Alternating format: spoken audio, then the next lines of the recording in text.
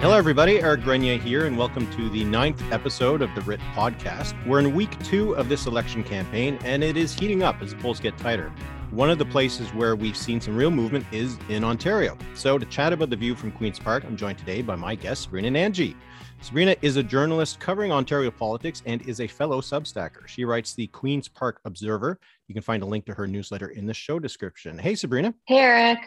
So first off, why don't you just tell us a little bit about the Queen's Park Observer? Yeah, so it's a newsletter that basically covers everything going on at Queen's Park, from what's going on in the House and committees to the biggest headlines of the day. It's basically for political nerds like us. That's a term of endearment. And we just cover all the inside baseball. It's been doing great so far. I'm really encouraged by people signing up. A lot of MPPs and staff are reading it. It's for everyone from like public servants to lobbyists to just people who want to know what's going on at the legislature. Yeah, that would be me. I've been really enjoying it. I feel like I just need to read the newsletter and then I'm good. I wish there was one in every province. That would be very useful for me. So let's delve into this federal campaign and primarily the view from Ontario, because I'm very curious about how the provincial and the federal parties are cooperating or how they're viewing this election, particularly for the provincial parties, since the Ontario campaign is scheduled for June. So it's just around the corner. So we'll go through it party by party, and we'll start with the PCs. So Doug Ford, he was a big part of the Liberal campaign back in 2019, but it was only this week that we really first heard his name being mentioned by Justin Trudeau. So what's your sense of how involved the PCs want to get into this campaign and the kind of help that they are giving to the federal Conservatives? Well, you're right that it's week 2, and we've only now just heard Doug Ford's name being raised by Justin Trudeau, where the last time around in 2019, Trudeau was bringing him up every chance that he could. Doug Ford wasn't doing so hot in the polls himself at the time. He was basically seen as toxic by the Conservatives as well. Andrew Scheer, the Conservative leader at the time, wasn't campaigning with Doug Ford around Ontario. They actually brought in Jason Kenney from Alberta to come around. So we did see Trudeau this week kind of give Ford this backhanded compliment in a way, where he raised the specter of the premier to kind of diss Erin O'Toole, saying that they've got to work on things like childcare and long-term care, and they need provincial support for that. And things are only going to get worse if it's Erin O'Toole sitting across from Doug Ford. There's been this theory around Ontario. It's called the Underhill theory, that the province tends to be the opposite of Ottawa, politically speaking. So when we have a Conservative government in power at Queen's Park, chances are there's a Liberal government in power on the Hill. And I'm sure that Trudeau and Ford might be thinking of this as well. We've had reports that there's this informal truce between them this time around, that they won't be beating up on each other as much. We haven't really heard much from Doug Ford at all, or his ministers. They've been laying very low, but there are a lot of good reasons why they wouldn't want to pick a fight necessarily in this campaign. The premier is still dealing with a pandemic. He needs a lot of cash to get the province out of it. He's made a lot of ambitious promises. You mentioned that we're not too far out from a provincial election next June. The feds have promised cash for Hamilton, for example, transit in Hamilton, I should say. So there's a lot of reasons why they would want cooperation. I do think that the Conservatives are going to be laying low because they are kind of focused on their own thing right now. And instead of Ford being the toxic one this time around, Ford's camp, I'm sure, might be thinking that Erin O'Toole might be the one to do damage to them. If he botches this election, then people might be looking at Doug Ford as, are the Conservatives viable in Ontario? It actually feels like the PCs have been a bit in re-election mode themselves. One thing I thought was interesting is that they, compared to the other provincial parties, they haven't really let up on the fundraising side of things, except when it comes to events that Ford himself is attending. So there were these string of provincial fundraisers featuring the premier leading up to the campaign. But ever since then, it's been crickets. They're still doing email fundraising though. They're making calls, just this week and last week on Tuesday, the calls from their supporter services were going out.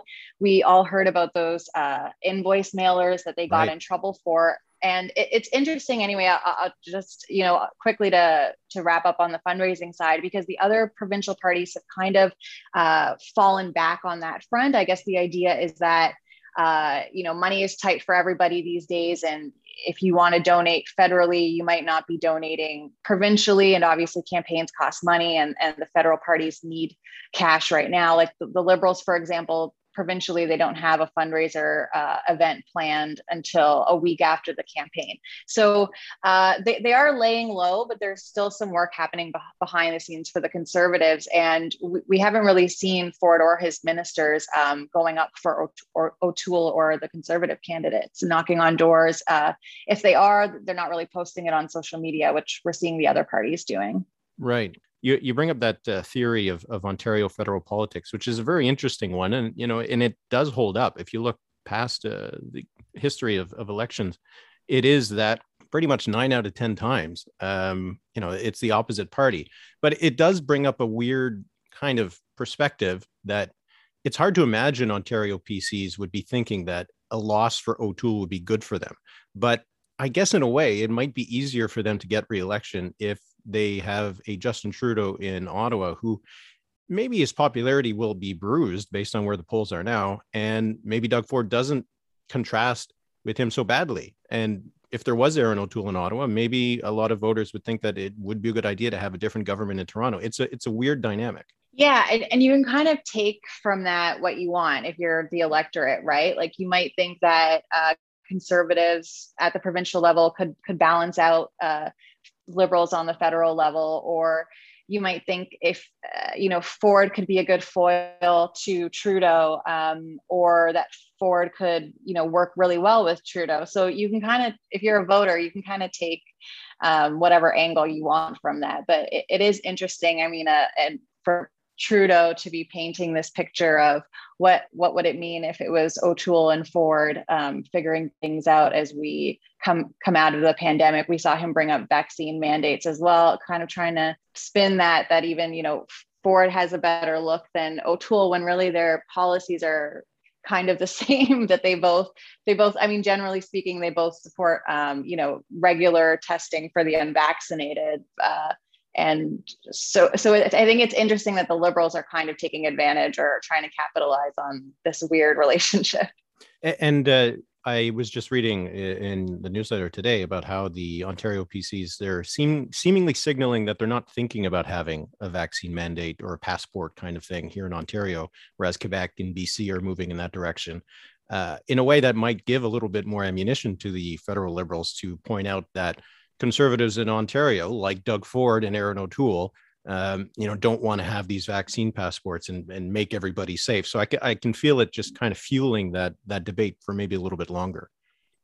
Yeah, it's certainly become a wedge issue, and that has definitely seeped in at Queen's Park too. I mean, we even saw the premier have to kick out one of his MPPs, a longtime MPP in Chatham-Kent, who was actually spotted at PPC event, a federal candidates event on the weekend. He stressed that it wasn't an endorsement, but he was just there to tell his story. But still, he got a lot of support. So, I mean, yeah, the vaccine mandates is definitely becoming a bigger issue. The premier has ruled it out. They're still sticking to their line that they're going to piggyback on the federal system. It's not needed right now, but with this pressure coming and the other provinces bringing in systems of their own, I think that the debate is not over yet in Ontario. Let's move over to the New Democrats, because they're the official opposition in Queen's Park. So Jagmeet Singh, he comes from provincial politics. He was an Ontario MPP before he made the jump to federal politics. What's the relationship between the Ontario NDP and Andrea Horwath and Singh? Yeah, I mean, at like my experience with them is when Singh was at Queens Park a couple of years ago, and he was Andrea's deputy. And anecdotally, it didn't seem like they always got on the best. Obviously, Jagmeet is a star, and he is very popular even federally, like himself. And I think that Andrea has kind of had the same experience. Like personally, those leaders are very popular, even when their parties aren't as popular poll wise. So I think that they could kind of capitalize or ride each other's coattails when it comes to popularity. I know they were just in Hamilton this week, just yesterday actually, doing a photo op. In Hamilton, obviously, Steeltown is a very competitive place where Andrea has represented for a very long time now. And I think that Andrea could use some of that popularity. And, Singh brings this fresh vibe to the party. Andrea has been leader for over 10 years now. There's already talk about, who's going to replace her. She doesn't seem like she wants to go anywhere. And definitely, at the party level, when they do their leadership reviews, she's always getting, over 90% support. But, she might want to hang up her hat after more than 10 years on the job doing this. And depending on their showing next year, I don't know if New Democrats would be as happy with Andrea if she loses official opposition status and the Liberals pick up or lose seats to the Liberals kind of thing. But I do think that the NDP, we've seen them not be shy about campaigning with their federal counterparts. I thought it was interesting this week. Marit Stiles, someone whose name has been floated when people talk about potential successors to Andrea Horwath. She represents in Davenport, which is also, a competitive race federally too. She was actually at a campaign launch event for one of the NDP candidates all the way over in Scarborough. So that was kind of interesting because we're used to seeing candidates MPPs campaign with candidates in their own ridings. The NDP is doing that this week too. Peter Tabuns out in Toronto Danforth, knocking on doors for the federal candidate this week, but they kind of got Marit, a high profile provincial person, to pump up a candidate in Scarborough. So I guess that might be a sign where the NDP wants to focus their support, or even provincially, you can kind of tell who the stars are. I'm sure for the federal New Democrats campaigning with NDP MPPs from Ontario, it's a reminder that we can actually win here. It's not that there's, for example, here I'm in Ottawa Centre. This is Joel Harden's riding provincially, but at the federal level, it's been pretty safe for the Liberals the last couple of elections. So yeah, seeing that kind of synergy between the two parties, it's interesting because it's in a pretty big contrast to, for example, in Alberta or Saskatchewan, where the provincial parties don't really want to get too close to the federal NDP. But in Ontario, it does seem like the two parties are pretty friendly. Yeah, and you can even hear Singh when he talks about some of his shinier platform promises. Like he talks a lot about rent control and long-term care, and obviously those are issues that all the parties are discussing and think are important, but these are kind of in the purview of provincial jurisdiction. So yeah, in Ontario, they haven't really shied away from connecting with their federal counterparts here. We even saw Jagmeet had even stopped by in Essex and the Windsor area yesterday. That's another interesting spot. Provincially, obviously, the area is kind of an orange block, but it's one spot where the PCs actually are gunning for provincially, especially the riding of Essex. Like they think that they can steal those seats back from steal those seats from the NDP. And so I think that was also kind of interesting that's another spot where Singh went to. I mean, of course, I'm seeing everything through the lens of a provincial election coming up next spring. Well, and I'm sure, though, that the NDP looks at where the Ontario NDP did well back in 2018 as places where they could have some growth. And it is also a reminder that in some parts of the province, particularly in southwestern Ontario, it is in some cases an orange blue fight rather than an orange red or blue red fight. So it's a good reminder of that. Let's move on to the Liberals. It seems like we're talking about two very, very different parties in terms of their positions, right? We have a governing Liberal party in Ottawa and a provincial party that doesn't have official party status, or does it, in the Ontario legislature? I think they were just at the mark, weren't they? They do not They have do not. status. They were at the mark. They're actually at the old mark now, but the Conservatives a couple of years ago had changed the status. So instead of 8 seats, you need 12 seats now. They're at 8 seats. So not recognized officially. Right. So what kind of help can the Ontario Liberals give the federal Liberals in this campaign? Or are they just kind of hoping to coast a little bit on the more popular federal party? Yeah, I mean, I think it's probably more of the latter there, but I do think that the Liberals probably have the most to gain. The provincial Liberals have the most to gain in the federal campaign here. You're right; they don't have much of a profile, although we do see that they are doing well in the polls compared to the NDP. Like provincially, the NDP has failed to capitalize on some of the mistakes that the PCs have made during this pandemic, and we see that there sometimes it's the Conservatives and the Liberals that are neck and neck, or the Liberals doing polling better than the NDP. And that's, well, I mean, it's kind of embarrassing if you're the official opposition here. And the Liberal leader, Stephen Del Duca, doesn't even have a seat in the House. So I think their focus mainly is to build up their profile. Not a lot of people know Stephen Del Duca, and the people that do don't know very good things about him. Right. They know things about, questionable GO stations in his riding, or a pool that might have bypassed conservation protocols. So we have seen Del Duca out on the stump. He was already doing that even for some of his candidates when they were doing nomination races. I would need to double check if he's been to Ottawa Centre, but he was in Don Valley East. We have seen other MPPs, John Fraser, out on canvassing in Ottawa Centre for Yasser Naqvi, the Liberal candidate there. We saw Del Duca in the 905 this week. He's sort of been piggybacking on the federal candidates, and it's a way for people to get to know him. And it's interesting to see which ridings he's picking and which candidates are going out with him. I've seen a lot of Liberal candidates, pressing the flesh with their federal counterparts in ridings that obviously the Liberals think they can pick up. So I mentioned the 905.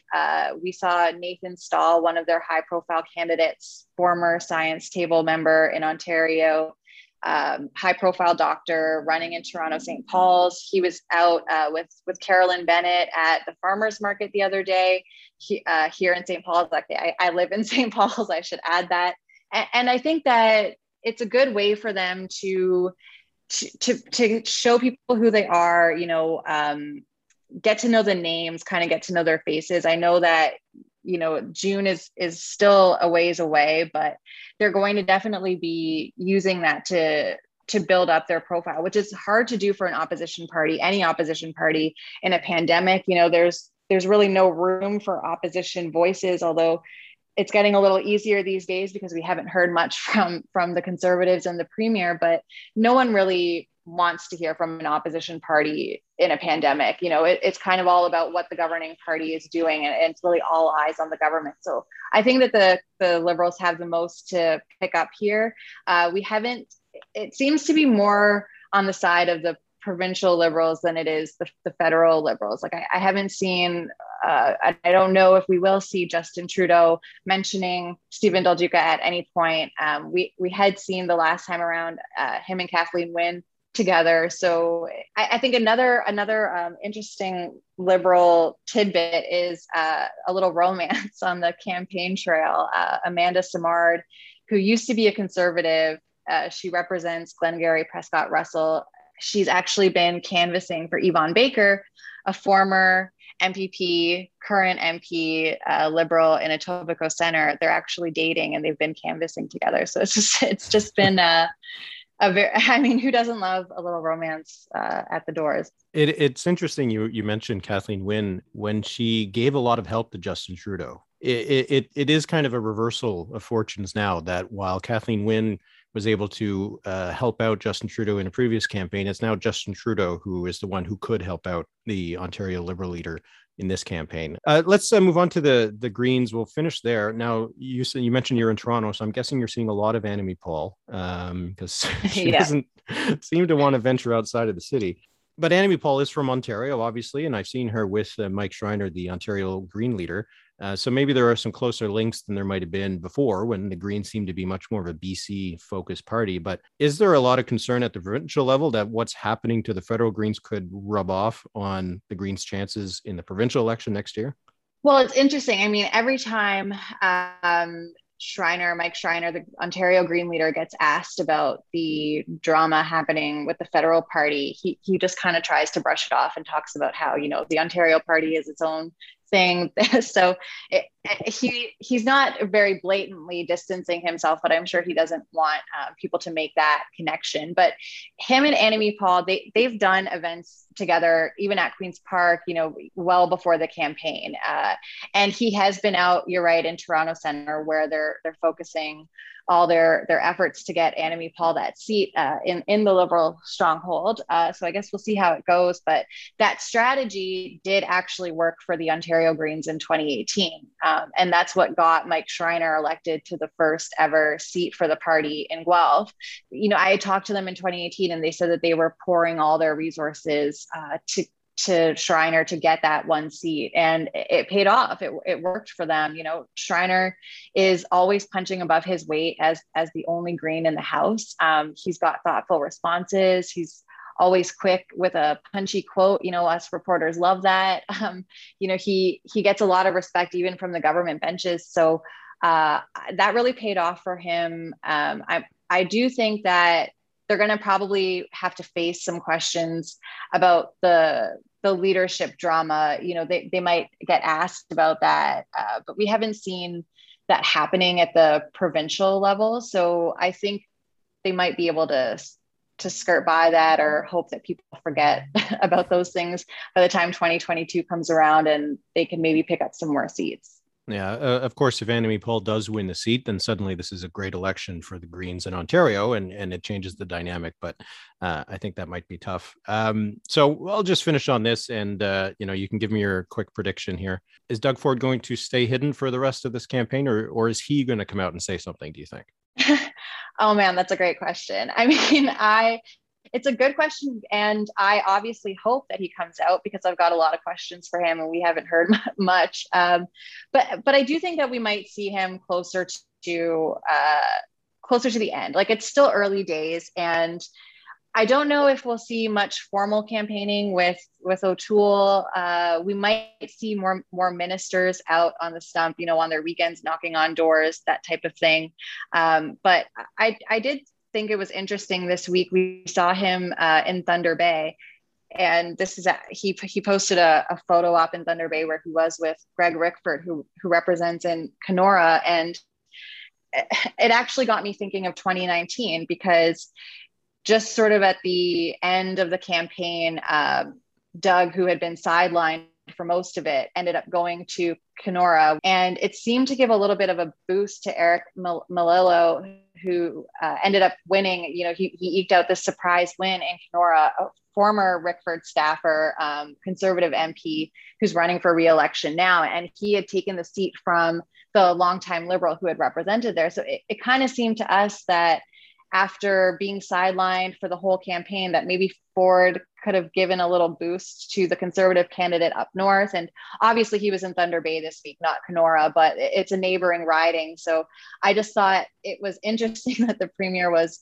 up north this week, when he's been laying low for this whole campaign so far. So I think, we might not see any blatant canvassing, but he might be doing some stuff on the down low. Yeah, well, Ontario is always a key battleground. So I know you'll be keeping an eye out for where Doug Ford is. Maybe he'll have some very targeted spots to help out a local Conservative candidate. So I know you'll be following the race from your listening post out in Toronto. So thanks for sharing your insights, Sabrina. And I strongly recommend Sabrina's newsletter. It's just jam-packed with everything that's going on at the Ontario legislature, and it'll be an invaluable resource ahead of next year's provincial election. And as a special offer to listeners and readers of The Writ, if you can subscribe to Queen's Park Observer and save 25% off the subscription fee for the first year, so just enough to take you through the 2022 campaign, you can find a link to that special offer in the show description, and you'd be wise to take advantage of it. So thanks again, Sabrina, and have a good rest of the campaign. Thanks so much, Eric.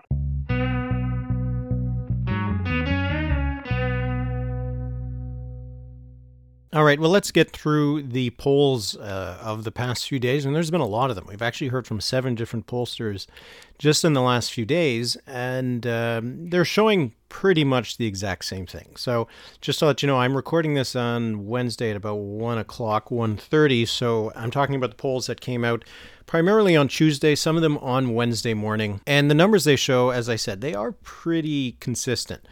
So we've had polls from Nanos, Main Street, Ecos. Those are the 3 rolling polls that we're getting every single day. We also saw some numbers from Ipsos, from the Angus Reid Institute, from Leger, and Abacus. So running the gamut from online pollsters to IVR to telephone. The numbers for the Liberals are primarily down. They've been polling anywhere from 31 to 36%, but the consensus seems to be somewhere around 33 or 32%. The Conservatives, they're uniformly going up. In most cases, it's only a point or two, but they do seem to be somewhere around the 31 to 33% range. And then you have the New Democrats mostly going up. Most polls have them on the rise. Mostly somewhere around the 19 to 22%. And then you have the Bloc Québécois still polling really in the high 20s in Quebec. That hasn't really shifted that much, although their numbers do seem to be stabilizing. There was some indication that maybe their numbers were softening going into the second week, but it looks like they're getting back to that mid to high 20 range.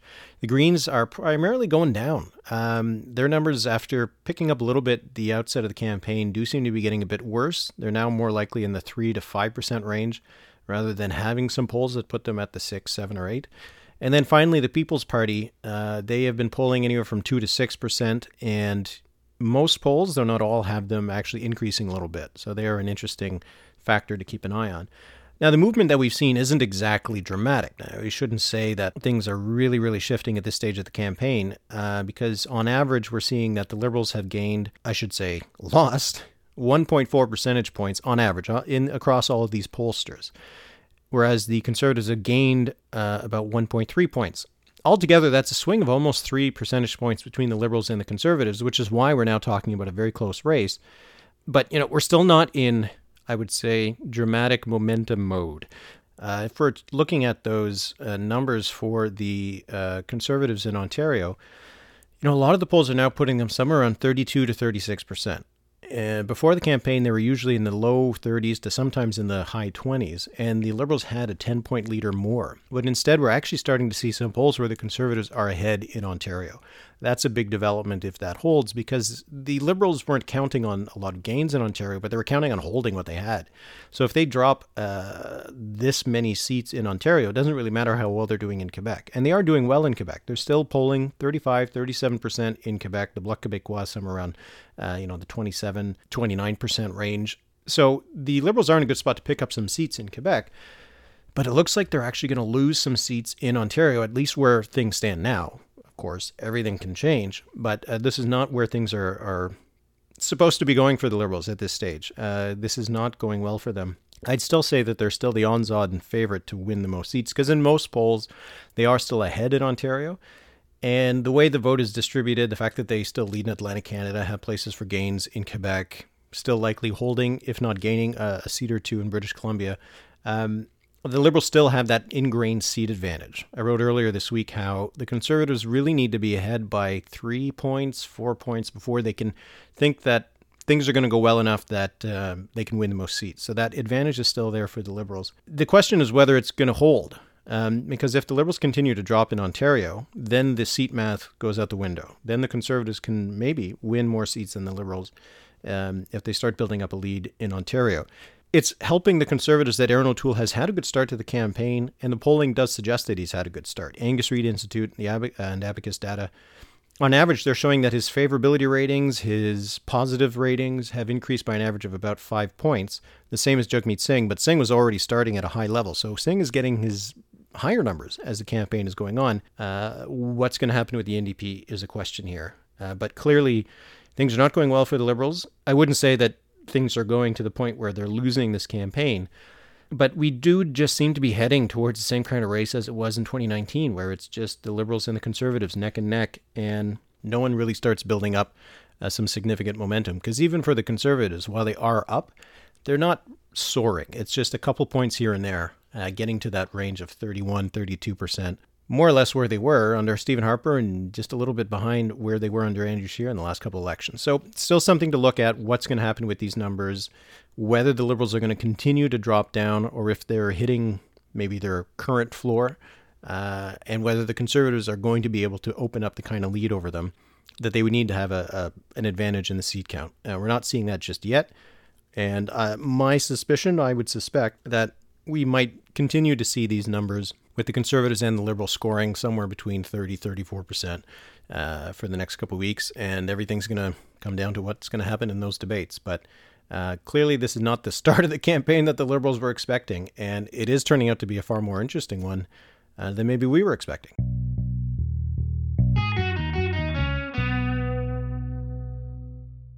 Before moving on to the questions and answers, if you're looking for more detail on where the polls are this week, you can take a look at the website, therit.ca. I have an article up on Wednesday about really breaking down the polls in detail and also talking about the role that the mail ballots might play. I think that is something we're going to be talking about. Question from Jim Weidrich. Should we spend the rest of the campaign just focused on Ontario polls? How are national numbers truly meaningful? That's a good question, because the way that the electoral geography works in Canada, the national numbers can only tell you so much. And it really does depend on where support is coming from to really have an impact on the outcome of the election. If you think about a place like Alberta, if the Conservatives pick up 20 points in Alberta, that is worth about 2 points nationwide. So while it might make a big difference in terms of the gap between the Liberals and the Conservatives, it won't really make that big of a difference in the seat count. But it doesn't all just come down to Ontario, because you have to keep an eye on what's happening in British Columbia. There's a lot of seats up for grabs there, and it's a three-way race, and it'll have a big impact on the results. You got to look at Quebec. Quebec is huge for the Liberals. If the Liberals aren't able to keep up their support in Quebec, then it really doesn't matter what's happening in Ontario. They're not going to win the election. Jeff Blackman asks, the debate commission excluded the PPC based on an average of polls. If you weighted the snapshots they used by pollster ratings, would that have put them plus or minus 4%? I wanted to get to this question to talk just a little bit about the fact that Maxime Bernier and the People's Party will not be at the leaders' debate because Bernier did not meet the threshold of 4% in an average of polls that was used by the debate commissioner. First off, I think the criteria that they set and the way that they were looking at the polls and how they were going to use them, I thought it was well done, and so I don't have any thing to say about whether that threshold was appropriate or whether the way that they looked at the polls was appropriate. I think in both cases it was. If I weighted the polls by the various factors that are weighted in, for example, the CBC poll tracker, it would not have had a difference. At the time that the debate commissioner made that call, I think that they said the average support for the PPC was about 3.3 percentage points. At the same time, the poll tracker, which does have an estimate for the PPC, only had them at, I think, around 3.5. So it would not have made a big difference, but there has been a couple updates this week that have put the PPC at 4%. So, it's all about timing. Jenny Armstrong, she asks, we've heard the word momentum a lot lately. What does it mean to pollsters? And is it true, i.e. backed up by recent evidence, that parties or leaders only get it once in a campaign? Momentum is an interesting thing in politics and polling because there's not really a reason why momentum should exist. It's not like voting intentions is an infectious disease that just eventually spreads across the population. So I've often heard people deny that momentum is an actual thing, that because you have momentum doesn't mean that your numbers are going to keep growing. I think it's something that is separated from the polling from the reality of it. Because a party is doing better in the polls from one day to the next doesn't mean that it should continue to be doing better in the polls in one day or the next. I think if polling was completely private, if we didn't hear about anything, if the media was not aware of whether a party was doing well or not in the polls, or whether a campaign felt that it was doing well, and everybody was just covered in the exact same way, that momentum wouldn't really be that much of a thing. There could be the impact of word of mouth and people talking about things and support for a party kind of growing, that kind of discussion you hear surrounding discussions around the family dinner table over the holidays or over Thanksgiving, these things that may or may not actually be true. But it is one of the factors. But I think where momentum really comes in is that good polls begets good political results, that the media starts to cover you a bit better, that maybe your donations start to pour in better. When an advertisement is on the screen and people have heard that you're the party that is seemingly on the rise, they might be a little bit more willing to pay attention to it. I think those are the factors that really have an impact on momentum. Think about what happened in 2015. Now, we always hear that Justin Trudeau and the Liberals started that campaign in third place, and they did. What you often don't hear is that for the preceding 2 years, they had been in first place in the polls. When Justin Trudeau became leader of the Liberals in April 2013, the Liberals had a huge surge in voting intentions. And from April 2013 to almost April 2015, the Liberals were leading in the polls. They were the preferred party. Justin Trudeau was the preferred prime minister. And it looked like the Liberals were on track to a big win. So the fact that the Liberals were able to come back during the 2015 campaign is not nearly as remarkable as it might seem in context of the fact that for the preceding 2.5 years, most Canadians, or at least the most Canadians, were willing to vote for the Liberals. And so they really just returned to that position that they had been at before the campaign. What happened in 2015 is that the New Democrats, they won in Alberta, it gave a big boost to Tom Mulcair and the NDP, and suddenly they were in first place in the polls. I'm not sure why an Alberta election victory boosted the federal NDP, but it does give you an indication that there might not have been as much behind these pre-election movements in the polls as one might think. So Trudeau was able to use that long campaign in 2015 to regain the kind of support that he had before the election and was the one with momentum. So, the question of whether you can only have it during a campaign or not, I think that the period outside of a campaign can matter. Think back to 2019. The Greens had momentum going into that campaign. That was something that was real. It was showing up in the polls. It was showing up in provincial election results. And the Greens could have capitalized on it, but they didn't. And so their momentum became negative momentum. They started dropping in the polls to the benefit of the New Democrats. So I really do think it is something that is dependent on the campaign, on the context of the different leaders, and what did come before it. But certainly the momentum that takes place during a campaign is going to be a lot more important than whatever takes place before a campaign. So is momentum a real thing in polling? I think you need to think about it in the sense that it is a real thing in public opinion, and polls pick it up. But there's not really a reason why what a pollster is picking up in the polls itself has its own momentum. It's based on what's happening outside, and the polls can contribute to it. The NDP in 2011 probably would not have seen such significant gains outside of Quebec if Canadians outside of Quebec were not aware of how the dynamics were shifting in that province.